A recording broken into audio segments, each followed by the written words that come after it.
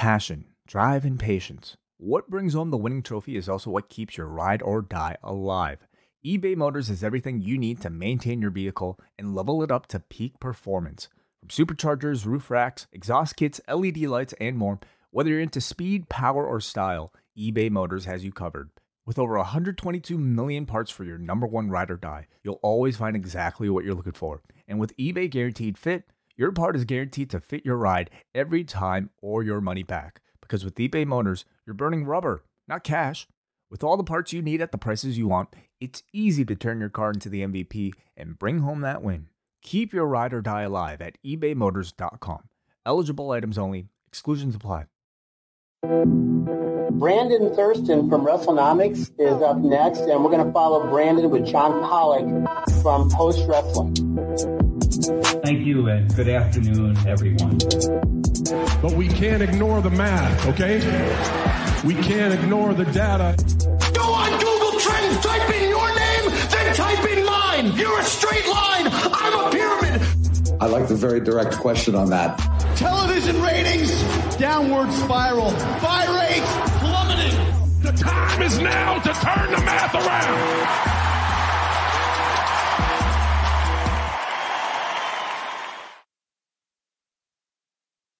I am John Pollock, along with Brandon Thurston, a man of so many talents, just the latest of which video editing skills that we can add to the long list. Hello, Brandon. Hello, but you did the audio.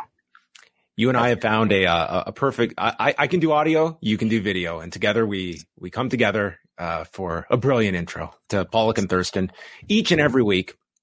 And yes, for you NXT viewers out there, I definitely caught Booker's line on Tuesday night about popping a rating last week. I was like, oh, there's a good soundbite, but too late for an intro. Oh, I see. Booker sneaks these ones in every now and then. He referenced over 800K last week. Booker noting that really last wow week. Yes. Didn't mention the demo. He's a total viewership guy. Okay. Maybe in the next season of Pollock and Thurston, or are we going to make this like the signature where it changes every time, and then people notice like, oh, so and so's not in the signature anymore. Yeah, if someone gets canceled or fired, we'll have to take them out of the opening instantly. But Booker missed a deadline, so maybe next season. We have plenty to get to on this week's show. Joining us a little later on, we will have Rich Fann from the Pro Wrestling Torch, a columnist over there, as well as the co-host of MCU Later. He will be on with us to chat about the state of AEW. Yes. Huge. State of AEW. Significance, yes. Is it dying? Well, if there's what is more reactionary than Thursday afternoons at 4:00, minutes after a collision airs, or Vince McMahon selling stock? I think that was the most reactionary of all the takes over the last week. Vince McMahon selling stock. He's done. He's going away. Company's going private again. I mean, what else made its way onto your screen over the past week? No, yeah. Do you want to start there with Vince? Vince I think we should start with Vince, because where were we last week? I think since we went off last Wednesday, I think TKO filed over 1,000 pages of SEC filings, and I've done my best to get the Cole's notes of all of these filings, but even my head was spinning going through all of these filings. So the last 24 hours, I can't tell you how many notifications I've received. So I think because they've just created a new company, which is TKO Group Holdings, and put obviously WWE and UFC into that new company. I think they're required, this is just a guess, some expert on SEC filings should correct us and reach out. But I think they're required to republish the entire prospectus every time they do something, maybe for a certain time limit, because every time there's an 8K, there is also the obligatory 400-page filing out there as well. But Vince, we found out how much he made too in net proceeds last night when the Form 4s came out. That's right. So Vince McMahon has sold 8.4 million of his Class A shares, and as the filing came out, selling it at $76.41 per share, which the stock has been all over the place today. We'll get to that later. So the net proceeds come out to $641,844,000. Yes. So Vince is probably hoping this JP Morgan estimate of $100 per share is not realized. He might be kicking himself. I mean, to walk away with only $641 million, I mean, that's a rough day. Yeah, well, the price targets are usually, this is what we think it should be worth in about a year from now. But those are, I mean, the analysts have had this stock at, most of them have had the stock at around 100 or over 100 for a long time now. And it's relaxed down, obviously, now since the news of the SmackDown deal came out. But he made just under $700 million. And what's he going to do with it is a curious question. Maybe it's just estate planning. Maybe he's just, writing who he wants to have what money when he passes. But that's a lot of money. He still owns a lot of the company. It's not as if he has that much less power or influence. He still has about 12% of all TKO shares. Before this transaction, he had 16%. He has no super votes anymore. The super vote era for Vince McMahon and his family members is gone now. They have one vote for one share, not 10 votes for one share as they did in the past when it was just WWE stock. But he still owns a large portion of the company. And some of the members of the board of directors, including Ari Emanuel and Mark Shapiro, and Jonathan Kraft, who's the son of Bob Kraft, the New England Patriots owner, he bought some shares. Kerry Wheeler and Steve Koonin, who are also members of the board, also bought some shares. So the company bought like $100 million worth of the shares that he was liquidating. So mostly, though, it's held by Morgan Stanley, which is, you can buy it now on the stock market as usual.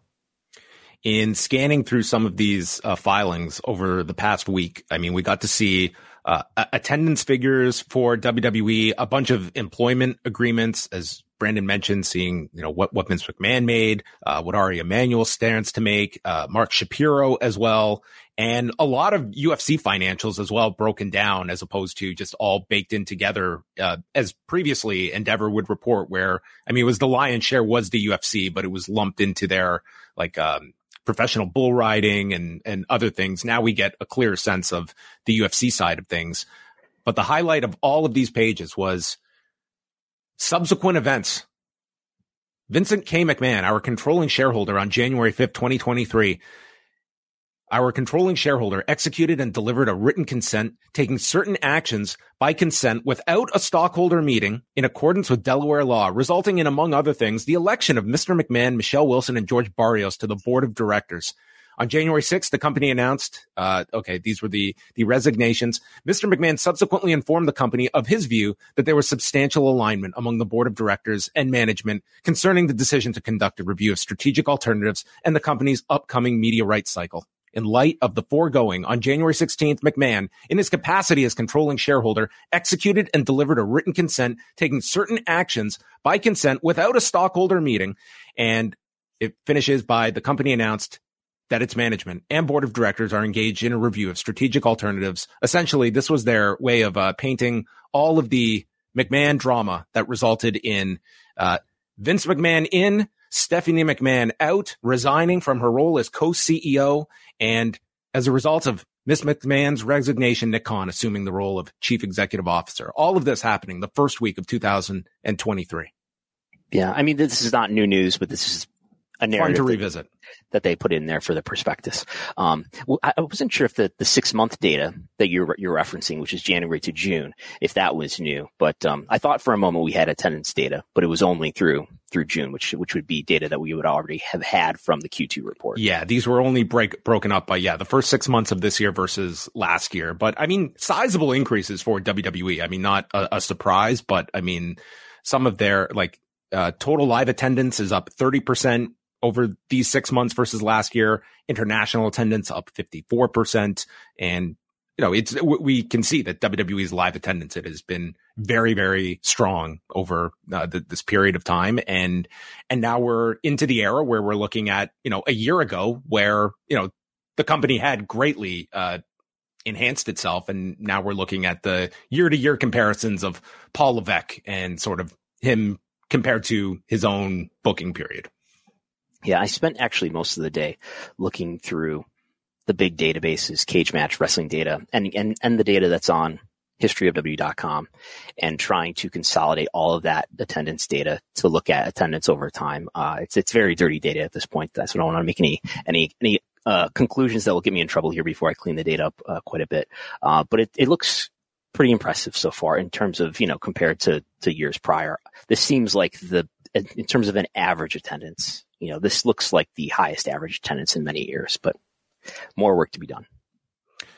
Also, if you want to get in any super chats, we will be taking questions towards the end of the show. So if you want to send any in, we will isolate them and get to those before the end of the show. Or if you have any questions for Rich Fann, who we know is going to be the most popular of the three of us coming up in about 20 minutes time or so. Some Canadian news. I know everyone is at the edge of their seat about Canadian television rights. Well, last week during a Wednesday night hockey, which is pretty much religion up here in Canada. Hockey Night in Canada. Yes, which has gone from CBC over to Rogers Sportsnet, a $4.9 billion deal to get hockey over here in Canada. They made the announcement that the UFC is coming back to Sportsnet. They are leaving TSN at the expiration of their deal at the end of this year, and they had previously been on Sportsnet from 2011 until the end of 2014. So they did hold a press conference, and I was there in attendance, so naturally, I wanted to ask them about the TKO deal and the fact that Sportsnet, at least for the first half of 2024, Sportsnet will have the rights to both the UFC and WWE. So here is UFC executive Dave Shaw commenting on the talks with Sportsnet and where things might lie as regards to a WWE deal, which their 10-year contract is up next year. If you can just talk to us a bit about several months ago with the merger being completed with TKO, WWE does have a deal with Sportsnet. Does any of that play into the dynamics that made for these negotiations to go smoother, or are these two sides essentially operating independent of each other when it comes to an international deal like this with Sportsnet? It's a good question. So the short answer is we've been acting independently of one another as we've gone through this process for our Canadian broadcast rights. But that's all changing now that, we just had our Q3, the first quarterly earnings report for TKO, which was last week, delivered by some of the executives on our team. We're heading into a new period now where we're starting with this integration. What does it mean to have UFC and WWE, combining forces? I can tell you that, Dana's been pretty clear, Ari's been pretty clear. Our products will remain independent, but there's a lot of overlap in some of the specialties and expertise that we've got with operating our businesses, and media rights is absolutely one of them. It's great that we're all here today. Hopefully Greg's got some time and we can sit down and talk about what the future looks like for WWE. But I think what we're going to see is now, our businesses and our teams starting to integrate to figure out how to take TKO, both UFC and WWE, to the next level. And we're excited. There's an incredible amount of synergies between the two businesses, of similarities. They've got an absolutely astoundingly large fan base around the world. Have done such a great job through digital media and their broadcast relationships around the world, and their ability to build talent is absolutely something that I think we can take a page out of their books for. Absolutely, we're looking forward to it. So that was Dave Shaw. And the Greg that he was referring to in that clip is Greg Sansoni, who is the vice president of programming at Sportsnet, and in theory would be the point person that they're negotiating with for this for the WWE deal, which they announced in July of 2014, a 10-year deal for Raw, SmackDown, and Main Event. They have since added NXT into that. So this is pretty much the entire WWE package is on Sportsnet. And I am sure that was a steal of what they were able to for 10 years of WWE rights in 2014. Plus they're the distributor of the WWE network in Canada. So it's a pretty big deal. And I mean, Brandon, Canada is fourth when it comes to WWE's overall rights, behind the US, England, India. Morgan Stanley put it, JP Morgan put it ahead of UK in their estimate. It could be. I don't know. I've always figured US by far number one, India number two now, but then that's a recent development in the last rights cycle, followed by United Kingdom. But maybe United Kingdom and Canada are closer than I thought. But yeah, did you mention you get NXT as part of Sportsnet? Is that on a primary channel, or is that on like another secondary? This is all of the programming is on Sportsnet 360. Okay. And I'm trying to remember the network deal. Was that done at the same time as the live rights deal? Yes. Okay. So, I mean, that's something that they've pushed as one of their ways to continue to grow the business. And in WWE's case is that, they've made deals in Australia. They still only have a streaming deal like they do with Peacock in the United States and in the United Kingdom. So I would think that would be, their argument to charge more for it, for one thing. But ratings have been up in Canada as well as the US for Raw. Raw in particular, very strong. This week they just did their highest since mid-August, and in particular the early part of this year when you could see the build up with Sami Zayn. They were doing incredible numbers, but still very healthy. Typically a Monday night show for Raw is doing anywhere from 250 to 300,000 viewers in that range, which for Canada, take into account the population difference, but that is a very strong number for, Canadian sports. That is not the NHL. That is not the Toronto Blue Jays. SmackDown is typically below that. And then you have Dynamite that is more on par with NXT. So it's something to keep in mind. The Canadian deal is ending at the end of next year, 2024. I believe the India deal is expiring with Sony. They've just merged with somebody, so maybe it's not called Sony anymore, but the India deal is expiring at the end of 2024, I believe. And the UK deal, I believe, is also expiring at the end of 2024 with BT Sport, or they call it TNT Sports now. TNT Sports now, yes. Okay. So all of that's coming up. That probably totals to maybe not quite $100 million in total media value, average annual value, but that's still, it's a big chunk. It's like another flagship show on the US side to think of it in some proportion that we're familiar with. And like Canada, the TNT Sports deal in the UK, that is again one that has both WWE and the UFC rights as well. So interesting to see their kind of international plans now that the two companies are all together and negotiating these various topics. Brandon, I know that you tuned in to watch UFC 295 on Saturday night. You tuned in like 5 minutes before the pay-per-view was going to go live, the end of the televised prelims. And there in walks Donald Trump, flanked by Dana White, Kid Rock, and Tucker Carlson. There he is. 4 names that I can't make this up to you, but here they walk into Madison Square Garden. How were they received? What was the crowd reaction? Stunningly, it was pretty positive for Donald Trump, which is, you look at this, like the dynamics of all of this, very interesting. I don't know how many large gatherings in New York that Donald Trump can attend that he would get such a hero's welcome other than a UFC event. But this was one of them. Here this is on a Disney platform, and here they are platforming Donald Trump. Like this was, I don't know, to me, for the UFC that has, really leaned into this being an aspect of their audience and the sport that has, this was a very nice massaging of one's image on Saturday night and treated as such by this audience. Like there were not, outside of Bill Burr's wife, who was, you can see Bill Burr seated behind them here, his wife giving the finger to Donald Trump. So she was, speaking for some here as well, but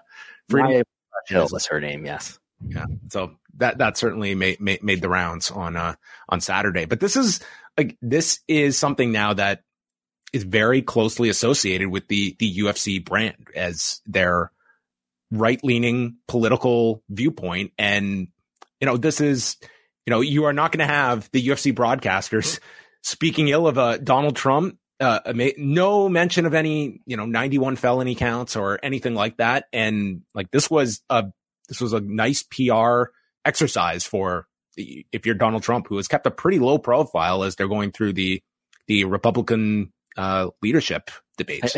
I did hear the clip of the commentator was putting him over as a big UFC fan, one of the biggest.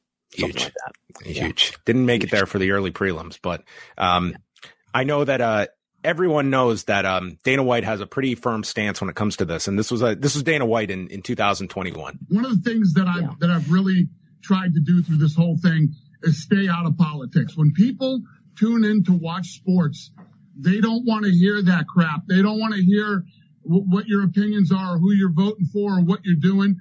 They want to get away from everything in their life, and they want to focus on whether 2, 3, 4 hours, however long the sport is, throughout this pandemic, when you turned on the UFC, we never talked about COVID. We never talked about politics. And obviously, there are certain fighters, male and female, who have their own religious beliefs, their own political beliefs, and whatever. We don't muzzle anybody either. So if somebody comes out at the press conference and they want to talk about this or that or whatever it might be, it's their God-given right to do it. We don't muzzle anybody, but we keep politics out of the sport. You want to listen to that stuff? Turn on any other station. You got it. You'll hear all the COVID and political stuff you want to hear. When you turn into the UFC, you're there to see fights. Case closed, Brandon. So there you go. I just want to watch some fights when I turn on my television on a Saturday night. So of course it's like, we don't talk about that political crap unless it's viewpoints that are in line with our own. There was recently, he lifted a ban on flags, right? Fighters can come to the octagon with flags now, as opposed to before without, there was some restriction on that. They had stopped allowing that. And then, they have now since rescinded that and gone back to allowing flags to be, what is that about? Were people like bringing Trump flags to the octagon or something? No, it wasn't so much that. It was, I don't even know what was the straw that broke the camel's back on that one. But they just made the decision not to allow flags, and then they went back on that. But you've had, there was a fighter. I want to remember the exact details here. This was about a month ago, who had I believe it was like a pro-Palestinian message in there and spoke in like their native language. And then that part was edited out of the clip. So, you have instances like that where people are looking at edit out of the clip where, like on I think it was on the YouTube version that they took that part out of because they usually put up the post-fight interviews. UFC's channel. Yes. Okay. So anyway, it is just just to watch as, TKO moves forward. Like this is, and we're going into an election year. Like the UFC is very much an arm of, the Donald Trump messaging side. Like this company put out a total like propaganda documentary piece on Donald Trump a few years ago as this, this incredible leader of mixed martial arts that helped us during the dark days, that has now risen to become this fearless leader of our country. And I mean, this is something they heavily lean into. And you can compare this to WWE that has just tried to distance itself as much as possible from politics. I suppose they know, UFC knows that their crowd is accepting of it and they're, supportive of this. And in WWE, obviously Trump has been on WTV a number of times over the years and in memorable moments. I don't know what the reaction would be like if he was trotted out on a WWE show. Then again, we saw Vince get cheered, right after the allegations came out in July 2022. So he was, worshipped as another star. But the funny part was that in this very same arena of Madison Square Garden where they were Saturday night, that is where Donald Trump was inducted into the WWE Hall of Fame and was loudly booed when he was inducted 10 years ago. And that was 2013? Yes. So by then he's getting into like... this is pre-politics. This is The Apprentice. This is... but he's still, by that time, isn't he still like criticizing? He's into the birther stuff with Obama to, at that point. So he's certainly engaging in politics by that point in time. Yeah. Do you want to bring us up to speed on the Panini lawsuit, which seems to be coming to an end via Zoom? They can have a Zoom meeting. There's a letter put out. Last night, this letter came out, and basically it's just from both parties writing that we've come to an agreement in principle. We write on behalf of both parties in response to the court's order date of November 3rd. Where it says that they have conferred live and in real time to discuss a potential solution. Specifically on October 3rd, Nick Khan, who they reference as the CEO of WWE, not up to speed here on his rank here. He's a president now. But Nick Khan and Mark Warsup, who is the CEO of Panini America, and Elisabetta Mussini, who's the group licensing director of Panini, they conferred on Zoom for approximately 30 minutes. And on November 14th, so yesterday, this filing came out. I got the email alert in like prime time last night. So this happened yesterday. The same parties plus their counsel conferred on Zoom for approximately another 30 minutes. In addition, the parties exchanged settlement proposals and counter proposals on all of these dates between October and November. And they continue to come to a resolution. But it sounds like they're getting very close to coming to a solid agreement to make this case go away. Very specific. Don't know what that means though. Yeah. Right, don't know what that means though in terms of like, will that consist of Panini still being allowed to sell W trading cards? Will this consist of, W giving Panini some money so that they can be released from this deal so they can go with Fanatics, which is, we get the impression that's what they want. They want to license WWE trading card rights to Fanatics instead of Panini.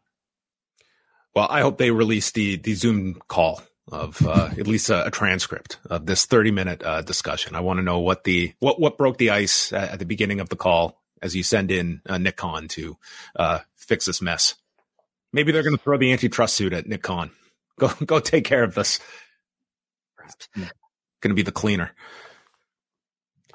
We also have ESPN. Disney held its quarterly earnings report last week with the updated figure of 26 million subscribers for ESPN Plus. So Peacock they can now boast for at least another quarter. We're bigger than ESPN Plus by 2 million subs as ESPN Plus. A bit of growth, but not a staggering amount either. And that's a first. Peacock has crossed ESPN Plus, whereas before it was growing, but well behind ESPN Plus, as people watching the video can see in the line chart here. So, I mean, these businesses are largely losing money, and Peacock is definitely one that's losing a lot of money. But Peacock has surpassed ESPN Plus for whatever that's worth. Yeah, and ESPN on the call stating it's looking like 2 years tops, they're going to be going direct to consumer, which has been, I guess, the fear of a lot of the cable industry. Although this would not be the elimination of ESPN from cable carriers, but giving you the option that if you do not have cable, you can have access to ESPN directly via its subscription service. My guess would be, based on Disney and Charter coming to an agreement that they would give Charter subscribers access to Disney Plus, that is maybe a signal of how a lot of these deals in the future are going to go, in terms of you'll have these streaming services be included in the package for cable subscribers. So putting these streaming services all back into the bundle. Meanwhile, the prices for the direct-to-consumer option of ESPN Plus, of Peacock, those already are continuing to rise. They'll continue to get even higher and more expensive for the consumer, pressuring them to get back into the cable bundle, whether that's through traditionally having the cable guy come over and install cable, or the virtual option like Sling and Hulu Live and YouTube TV. Merchandise, Brandon, you have compiled the latest estimates of merchandise sold by the top performers in WWE.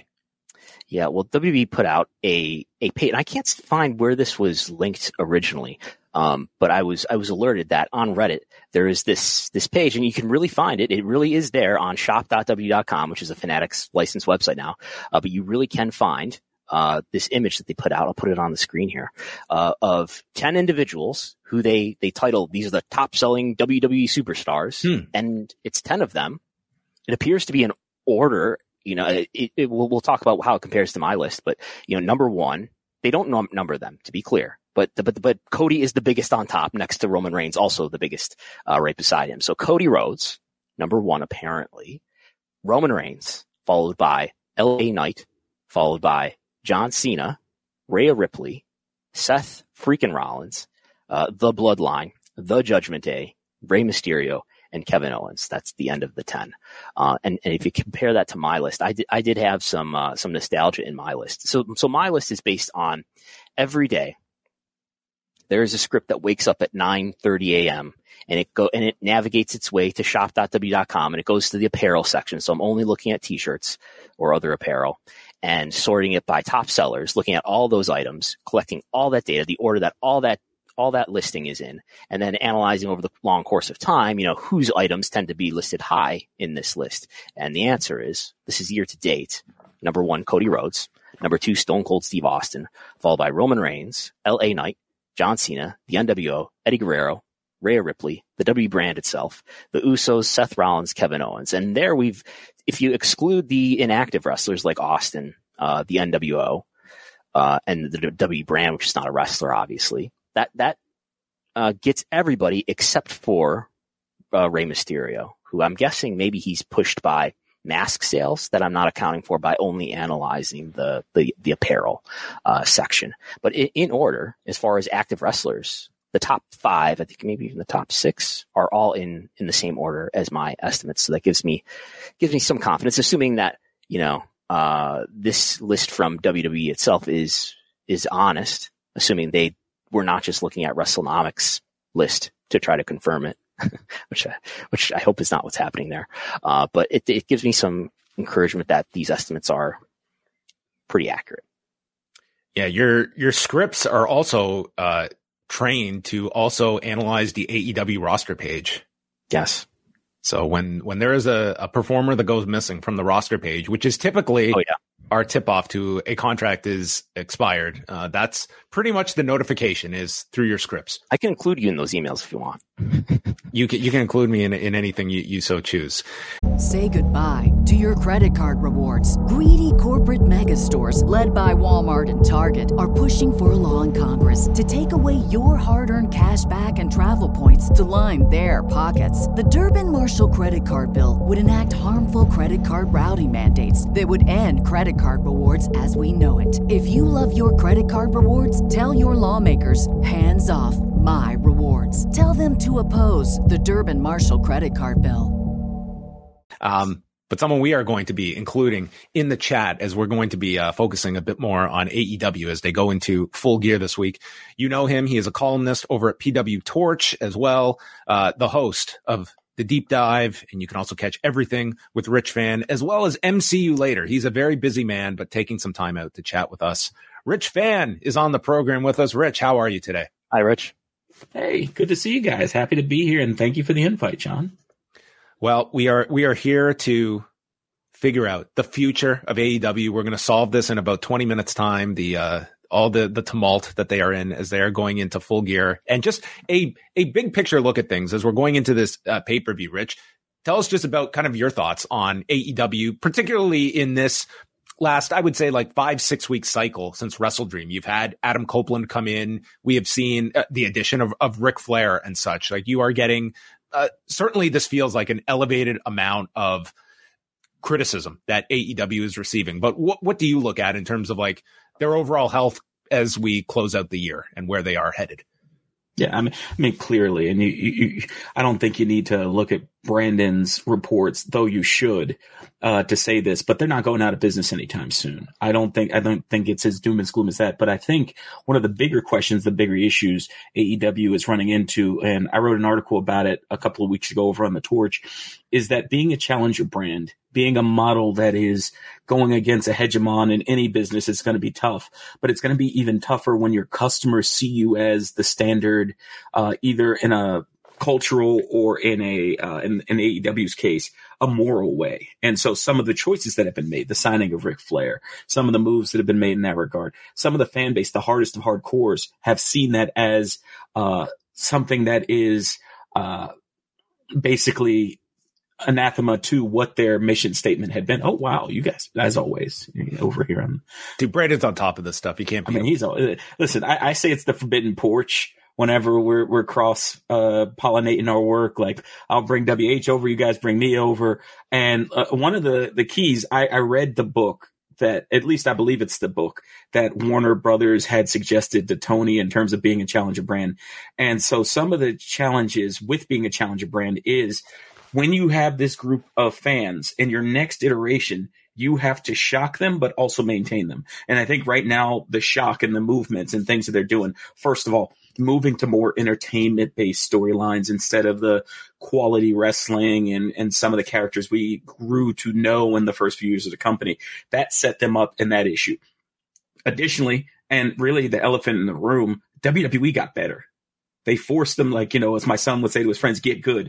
They forced them to get good. There wasn't a safety net for WWE, or it wasn't a situation where WWE could just ignore the fact that AEW was siphoning fans. They're bringing in stars. They're making people they saw as castaways excellent pieces of their program, mixing them with folks who hadn't been seen before.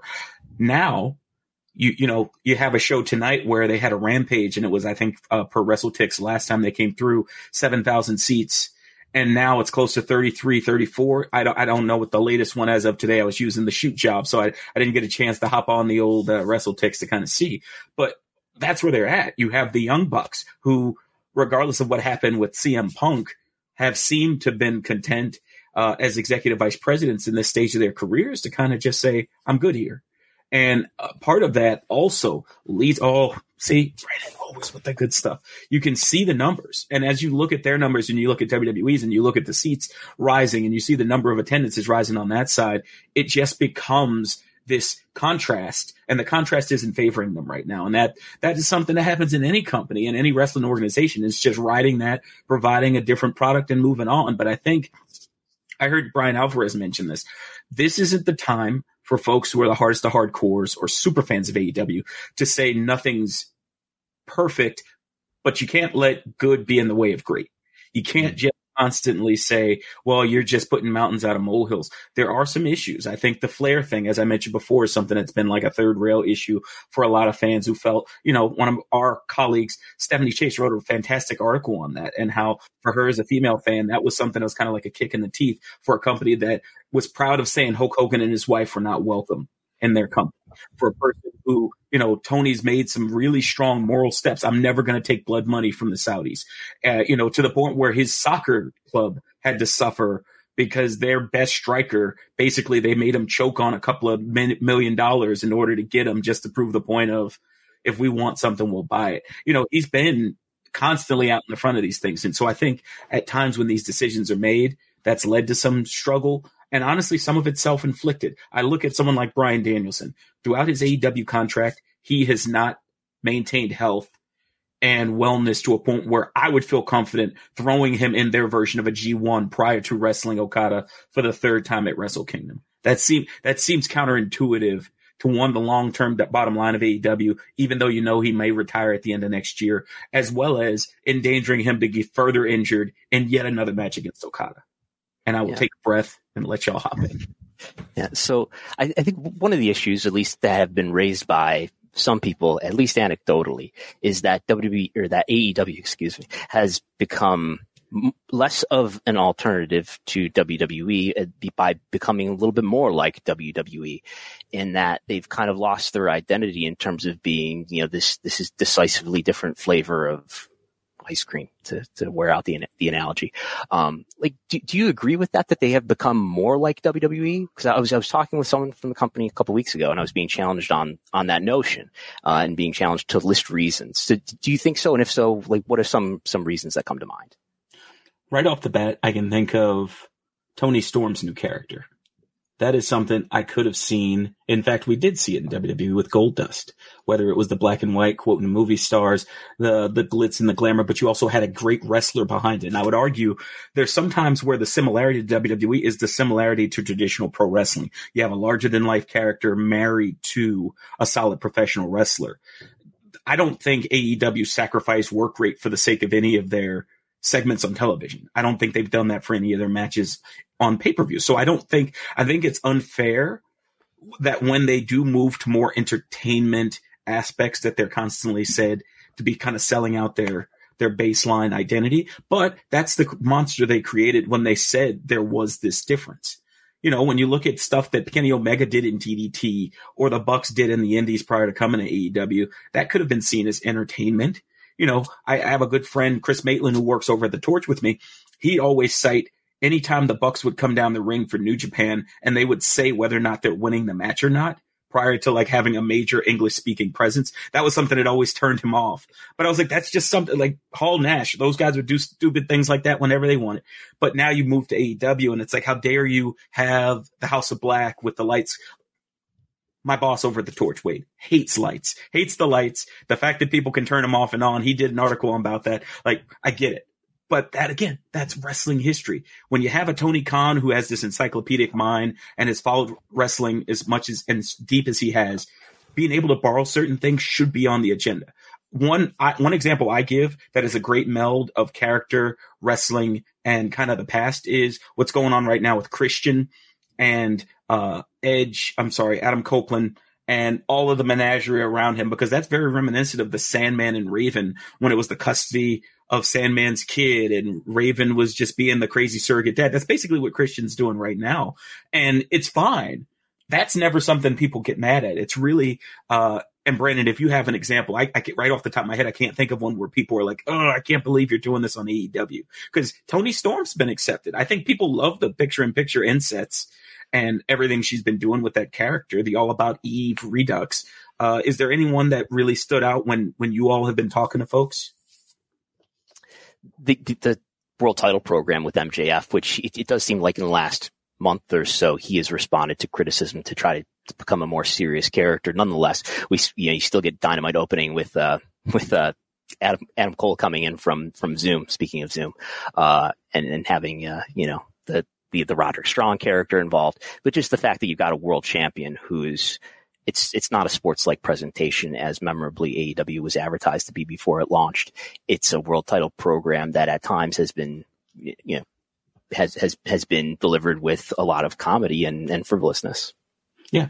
Look at the C2. And I'm sorry, John, for cutting you off. I just wanted to throw this out real quick. The C2 is, I was very surprised when Tony opened and named Danielson as the first member, because every single tournament we've had since Tony's moved away from the rankings model has featured people who, when you look at it from a sports standpoint, they'd be in the relegation zone, or they would be people who would be also Rans. It's like, okay, we're going to do this eliminator, and it is 2 guys who lost on the prior pay-per-view and 1 guy we haven't seen in like 6 months, and it's typically Pac. Don't know why it's typically Pac. He just shows up and he disappears, and that's my one pet peeve.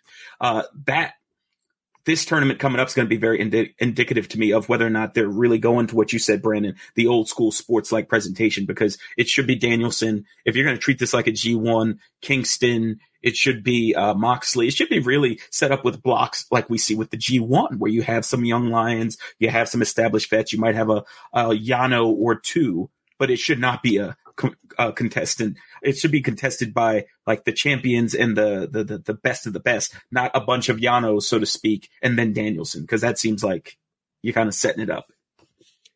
We are coming up in March on 2 years since Tony Khan purchased Ring of Honor.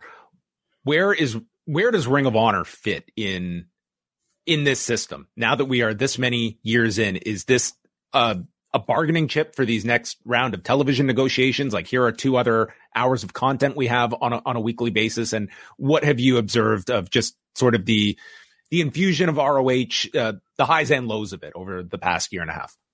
Yeah, I think the one high, and similar to AEW as an entity, having anything that gives wrestlers opportunities to be paid outside of a WWE spectrum is must have in North America, because it gives everyone a chance to kind of ply their wares. Ring of Honor, while at times I feel like it is unnecessary to exist in this current climate, given the attention or lack thereof it sometimes gets, has been one of the best spots to watch, say, Athena. I have, we have a number of colleagues. Again, I'll point to Stephanie again as a person who's been ringing the bell in terms of women's representation on Dynamite outside of the 925 match that we typically get. And Athena's character has developed immeasurably during this, doing the heel shtick, trying to recruit people and all the pieces that kind of slide in there.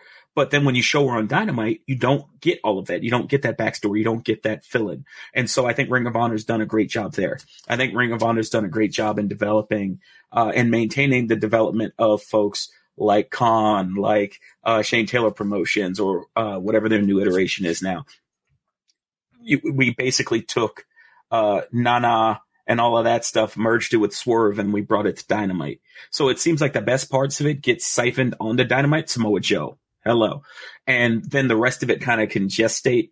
I'm kind of indifferent to Ring of Honor now. There had been a time, especially towards its end, prior to Tony's acquisition, where you're watching it just to kind of get that last hit of what was one of the bedrocks of the early 2000s. And now it's just NWA with a better owner.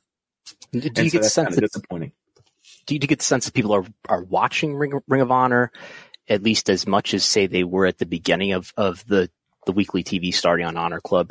Tony has said at one point, I believe, 12,000 subscribers for Honor Club. They're going to do the move where they're going to make Final Battle exclusive to Honor Club, which makes me think maybe I don't know, maybe it's a good strategy anyway, but it's definitely an attempt to push people to become subscribers. Or has the conversation around Ring of Honor fallen off since it began on Honor Club?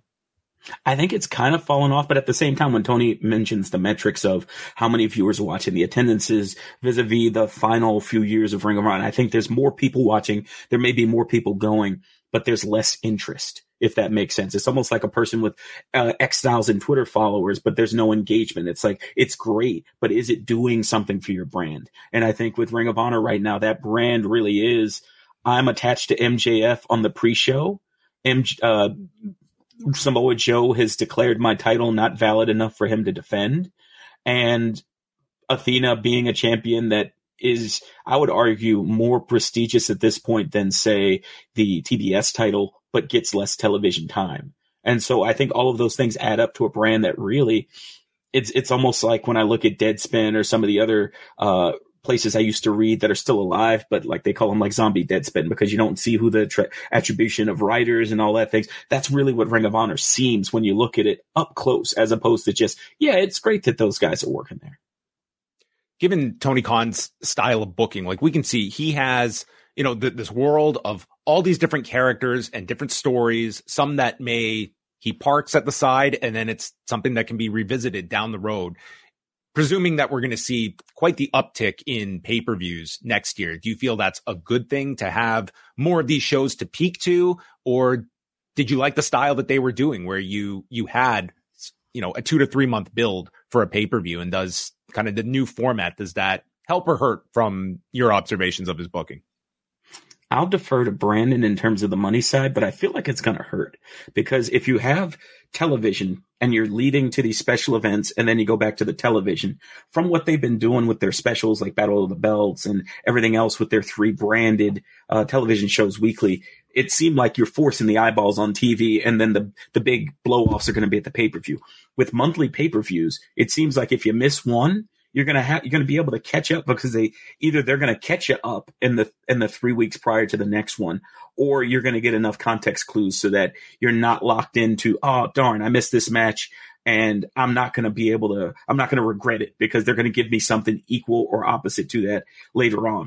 So because of that, I feel like Tony, while it could be intuitive and say, hey, you're getting these markers where every month you have to resolve things, I think it might go the other way where he might try to build through each of the monthly pay-per-views while also kind of giving a yada yada to the television. And with their current desire to get a television deal, I feel like that might be a dangerous precedent. I look at it similar to what WH and I talk about on MCU later, where Marvel has to take a step back and go with maybe spotlight shows where you don't need to be locked into everything and you can watch Echo as opposed to, say, Loki or What If, where it's going to give you crumbs that lead into the movies and it makes it appointment television.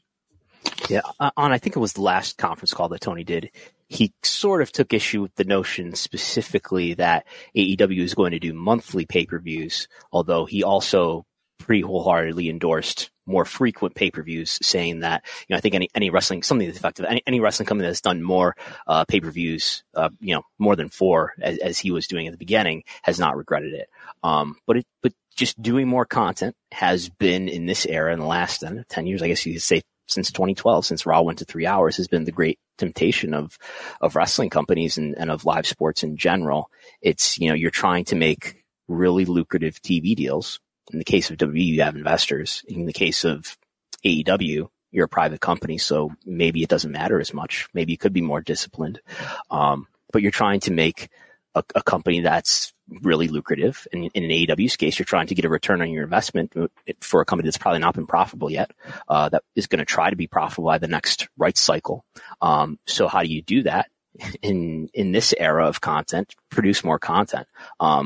We've talked in the past about maybe it makes more sense for Dynamite to be a 3-hour show than a 2-hour show, because you probably get, if you toss away Rampage, third hour of Dynamite's going to do a better rating than Rampage is. But it's the great temptation of doing more content and having another Collision show. Is it a good thing for them? I think as long as we can do all sorts of mental gymnastics about, well, does it really make sense? Is it a handicap? Sure, it's going to make it harder. But if the product is good, people will you will not lose popularity from it. You will achieve your business goals if your product is just good, and you'll have less complaints about, oh my God, it's such a slog at 3 hours. Oh my God, there's 5 hours of TV that I have to watch every week. But if that content is actually good, that makes up for the increased demands on the viewer. There's way less of the raw complaints about 3 hours, like pretty noticeably, at least for me, over this period that has coincided with a much more engaged audience. So I think we go into all these different, trying to fill all these different holes. I think a lot of it just comes down to the overall impression that a viewer is left with of quality. When comedy is done well, I love it in professional wrestling. I think it's something AEW greatly suffers from, that I think a lot of it is not witty or great comedy. It's poor comedy. And I think that's going to fall flat on people. And then it's just, juxtaposed as, all comedy is bad. No, just bad comedy is bad comedy. It's as simple as that. Yeah. As an example, this Monday, you had Cody Rhodes at Raw at the very site of the first AEW Dynamite. And I remember going there with Todd Martin, and I remember sitting there and being in wonder at what was going on, and this is a pretty cool new promotion. Let's see what happens. Cody has become I think it'd be fascinating. I told Wade it'd be fascinating to do a book about the period of time right now where AEW's been in existence, because if you could really give Cody, True Serum, and some of the other characters in this play, so to speak, his role as being the spine or the thread that you stitch everything together on both shows. Whereas the Codyverse kind of died at death on AEW, you still need that person that can intersperse. Jon Moxley's done it. Omega for a time has done it, but that person that can kind of weave it right now, the way that, as you mentioned, Brandon, that the MJF storyline has tried to do it has failed because of the bad comedy, because of the disrespect for the title, because of the fact that you're introducing so many pieces. This is almost like a Dusty Rhodes booked promotion without a Dusty Rhodes relative in it, where every single feud points back to MJF. And that hasn't helped because he hasn't been serious. When he's the babyface and he's running away after the heels are chasing him away from his title, something's seriously off in the booking in terms of the respect you're paying what should be the champion of one of the most prestigious wrestling work rate based promotions in North America. And so I think when you look at a 3-hour model, my fear would be you would see similar to the 15 years of WWE having Raw and precipitous drops in viewership. I think there would become a reckoning, and whether Tony would take that reckoning as I need help booking, or I need to bring someone in to kind of help steer the ship with me, or if he would take it as we need to lean into some of our quote unquote darker impulses that the fans have not liked, more entertainment, more bad comedy, more skits, more musicals. I don't know which way he would fall. We should also mention that for Saturday, for all the discussions about AEW, its health, this is a very strong advance that they have for the Kia Forum. There are over 10,000 tickets out. They are running back-to-back nights. We are going to get a rare Friday night collision. So it will be 3 hours of AEW programming on TNT. And maybe nobody has talked about the Friday night battle yet, Brandon. SmackDown versus Collision. I mean, it's happening on Friday, but I don't think too much attention being placed on this head-to-head program. Yeah. I barely remember that it's happening. I have to get my spreadsheets ready so the quarter hours will be aligned. But yeah, I mean, the AEW shows, it's going to be 2 hours of Collision, then 1 hour of Rampage, and only 2 hours of SmackDown, right? So I guess Rampage will go unopposed as it usually does, but it's going to get blown away. Will it be? There was a time they would have absolutely just gone and added a third hour on FS1 or something after this, but I think this is just it's Friday night, and it really is an ill comparison looking at Fox to TNT, but nonetheless, yeah. I compare this to what we went through last month, and this Friday is, you technically have 2 hours of head-to-head competition. Yeah, I mean, it'll be interesting to see if it gets hurt as badly as it does when it goes against WPLEs, but then again, it's going to be on Friday out of its regular slot, so I imagine it's going to be the lowest Collision yet. Yeah, I think it's going to be a real struggle. They haven't even announced anything for Friday's show on the AEW side. I mean, I'm sure tonight they'll have something to alert you to tune in on Friday night, but it's, hardly a a major focus one. How would you look, Rich, at just the overall lead up to Full Gear? Are you optimistic? Like the tickets out tell you one story, like in terms of buys for this show. I mean, is this going to be a pleasant surprise? And how much of this is on the shoulders of MJF and Jay White for the success or failure of this pay-per-view? I think a good bit of it is on Jay White and MJF, because you do need, especially with a promotion like this, you need a strong main event. That's one thing they've always done. And if anything, everyone's clamored for, give us the show the weeks before, not the week of the card. And they've done that. Yep. And so for all the stuff we just talked about, they've been disciplined. We've known from weeks and weeks ago that it was going to be MJF, Jay White. We know that he's now going to be on the pre-show, which, again, given the injury to Danielson and some of the other folks, I feel like they're playing a dangerous game by constantly having their world champion in a pre-show match and then in the main event. Stuff happens. You know, we just saw that with Rey Mysterio and Logan Paul. Like, things can go sideways. When you look at the other matches, I think, perfect. The Guns, you know, being in there with them is going to be fine. I think Orange and Moxley is another one that could be a sneaky favorite for the crowd, because I think those are two wrestlers that they definitely appreciate.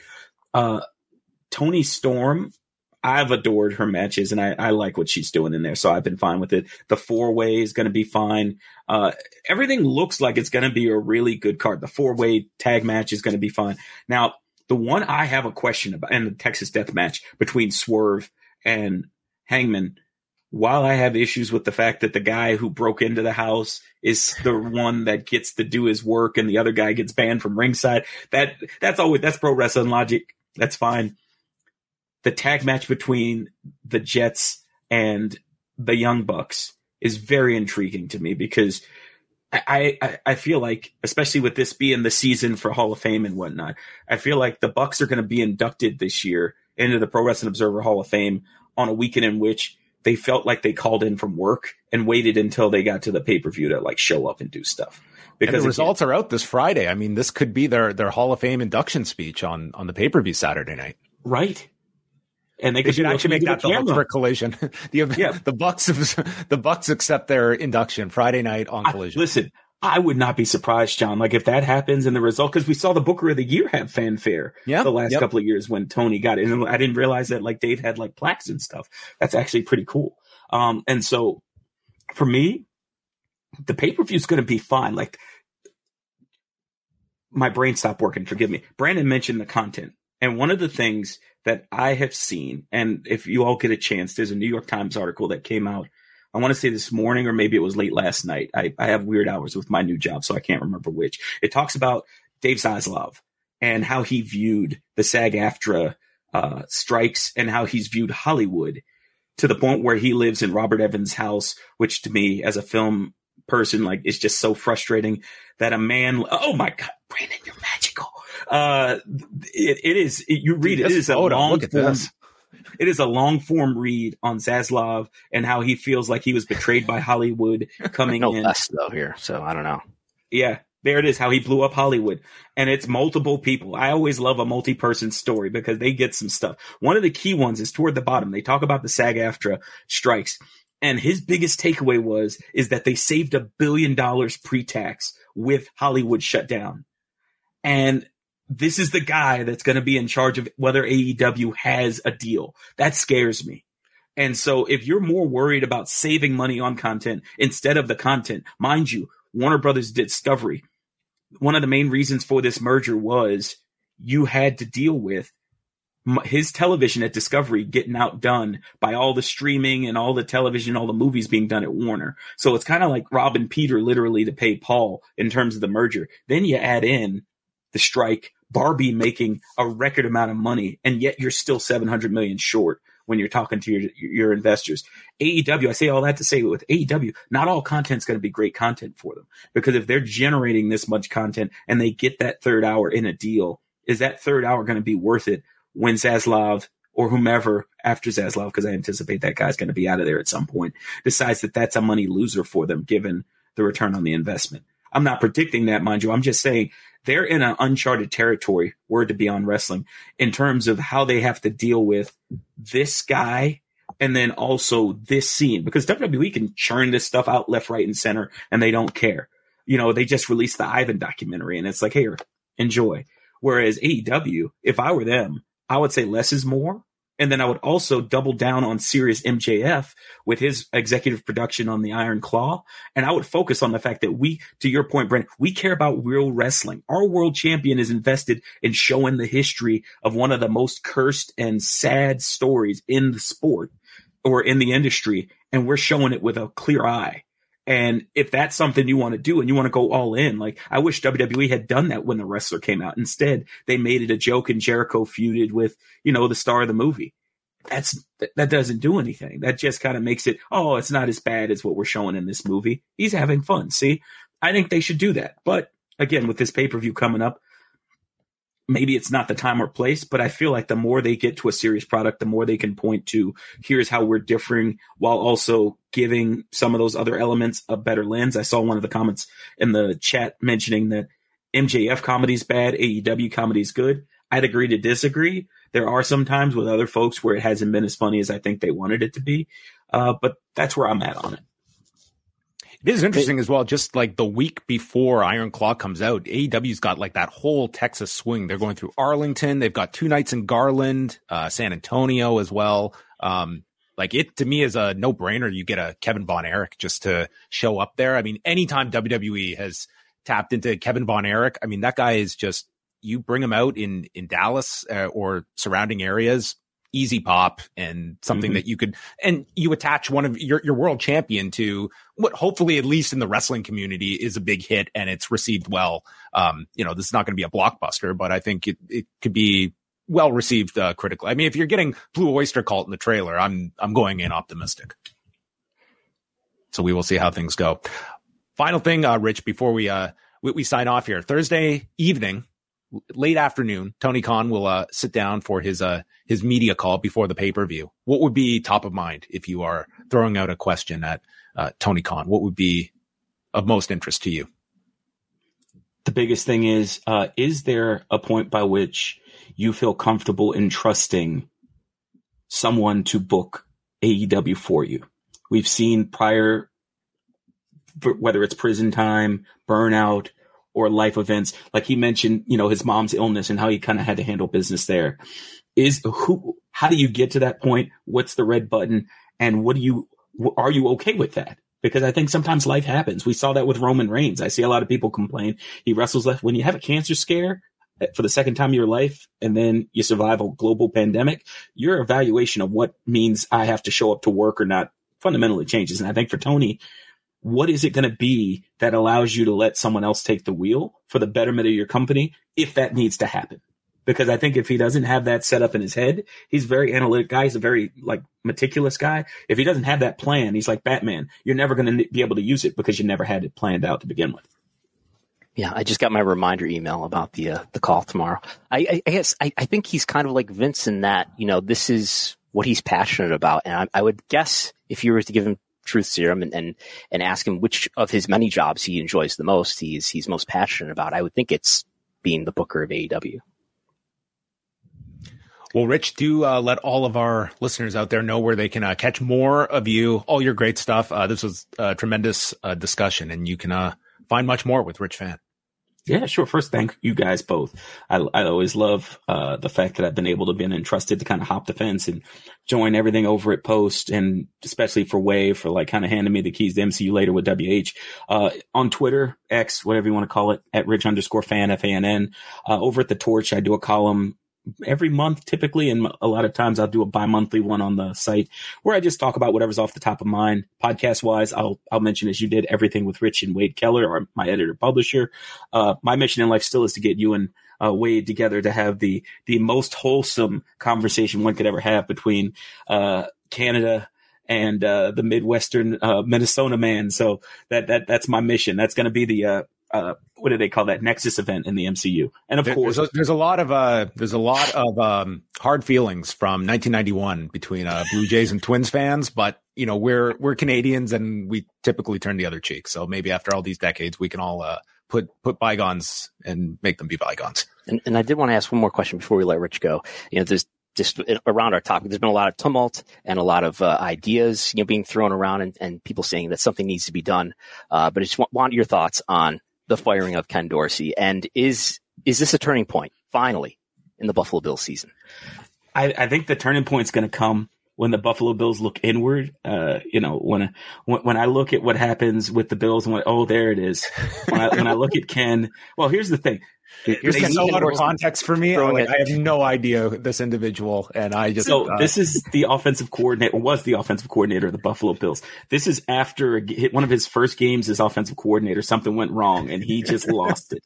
They had CBS. This is the guy I want on my side. I think it's as they lost the game. But, this is like for him.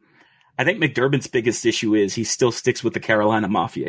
He's bringing in guys he's always coached with, always been around. And at times when you see a guy like, his offensive coordinator goes to the Giants and then, things aren't going well there in Giants land because they had to trust a quarterback that probably shouldn't have been paid.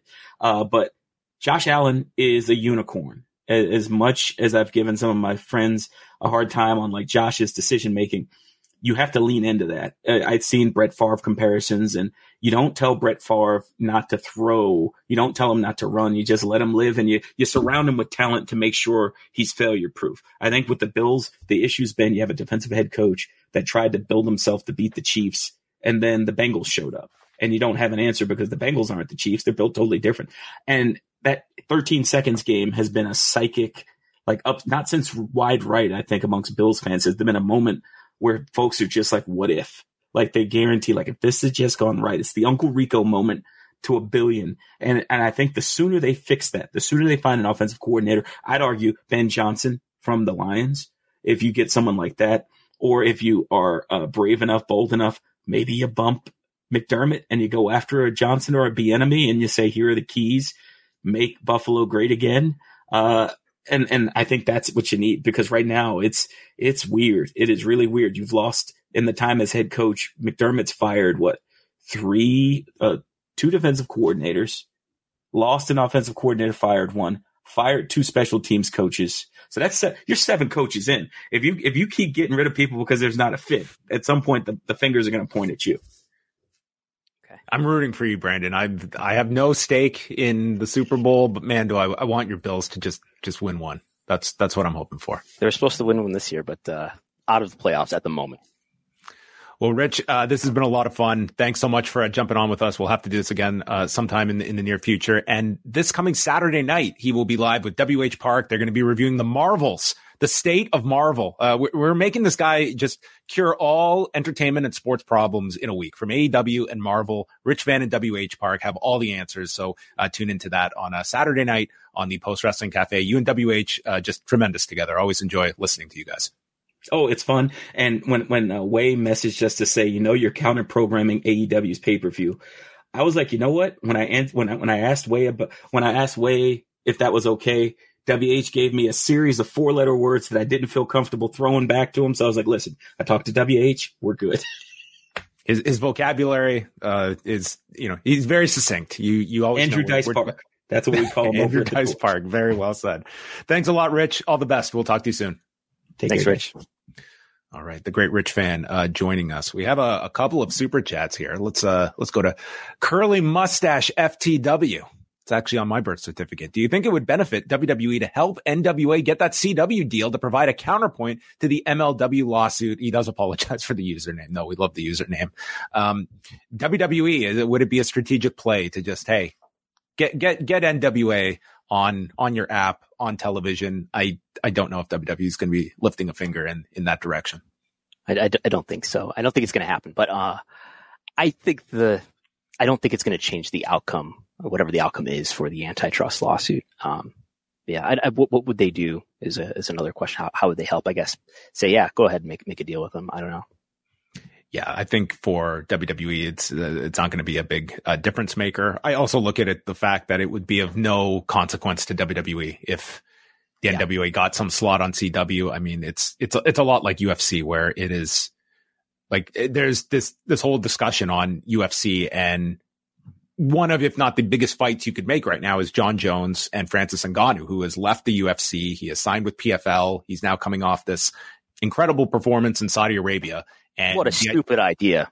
Horrible. Fumbled the bag. Well, it's such a big fight you could make, and Dana White is just so anti co-promotion. But when you look at it, like they could co-promote with the PFL, they would control everything. Like the UFC is beyond the position of power that they could negotiate the lion's share of the revenue. They could it would be a pretty much UFC presentation with PFL getting a cut. PFL is not going to all of a sudden be a player. It's not as though it would at all change the power dynamic in MMA. It's very similar in WWE. And also here, the Jasonaut who sends us a super sticker. Thank you very much to the Jasonaut. Thank you. Solid usernames from everybody. We appreciate it as always. But that is we are bringing things to a close. But yes, Thursday evening is the Tony Khan media call going down around 4 p.m. Eastern time. So Brandon here, this is late breaking news. Brandon has gotten his approval and alert. John Pollock has not. So I don't know what's to say about that. I should double check that I did RSVP to this, but that will be going down on Thursday evening. You got the original email though? I got the original. I originally, okay. So I think I'll be good. But you were invited. Are you looking any differently in terms of just this is an interesting period for AEW. I am curious some of the questions that are thrown Tony Khan's way. This is one where, I mean, you will get, some of the just random questions, but there's a lot of substantive ones that could be asked. Yeah, this feels like a time where AEW's content has been under the most criticism. I don't feel like it's been as embattled as this before, right? And now he's going to be asked questions. Lord knows what will be asked. But I'm sure there'll be some questions along the lines of, giving him a chance to defend the content and defend why things are being done the way they are. So that'll be hopefully meaningful to hear. Coming up this weekend, we have got, myself and Wei will be live after the Full Gear pay-per-view up here on the Post YouTube channel. And then Sunday morning for members at patreon.com/Wrestlenomics, you have a brand new Wrestlenomics radio as Brandon and Jesse will be providing a post Full Gear pre-Buffalo Bills show. Bills playing on Sunday, I assume? I think they're playing late afternoon. But yeah, we'll be talking about whatever the news is when I put the slides together on Friday. More in-depth topics that we talked about today. But I've been looking at attendance, like I said earlier. So maybe by Sunday, I'll have some historical attendance estimates to consider whether this era is to consider to what extent the attendances are comparable in this era versus the Attitude Era. Ooh, always love the comparisons. Is this as big as the Attitude Era? Probably not, but we'll see how close it is in terms of averages, at least. Okay, that's a very sensitive area for some fans out there when you make comparisons to the Attitude Era. The 3 years that you cannot make any comparisons. It was perfect. It was nirvana of professional wrestling history, unless you go back and live through some of this stuff, such as a WCW Thunder edition from the year 2000, which Wei and I recently reviewed, and you will remember that the 2000s were not that great when you look at that side of the fence. That's it for us. Again, thank you to Rich Fann for joining us. Thank you to everybody that tuned in live, and a thank you to Brandon for that video opening. A new staple here on Pollock and Thurston. It took us all these months, and I think came out with flying colors. New graphics. I decided on a whim. There's no structure to my life. I just do stuff, and I open a spreadsheet. I do stuff. I open PowerPoint. I make graphics. That's my graphics program, by the way, Microsoft PowerPoint. So that's what has delivered this to us today. All the secrets of Brandon Thurston revealed right there for you. Well, thanks everyone. We're back. We're here every Wednesday, 3 p.m. Eastern time. Next week, it's Survivor Series week. It's the Battle of Chicago next week. AEW in Chicago, WWE in Chicago for 2 nights. A lot of wrestling in Chicago next week. So, we will get you all primed for that. And the hangover from the Friday Night War, Collision versus SmackDown. We'll put all the pieces back together. All right. That's it for us. Thanks to everyone for tuning in to this week's edition of Pollock and Thurston. Say goodbye to your credit card rewards. Greedy corporate mega stores, led by Walmart and Target, are pushing for a law in Congress to take away your hard-earned cash back and travel points to line their pockets. The Durbin-Marshall credit card bill would enact harmful credit card routing mandates that would end credit card rewards as we know it. If you love your credit card rewards, tell your lawmakers, hands off my rewards. Tell them them to oppose the Durbin Marshall credit card bill.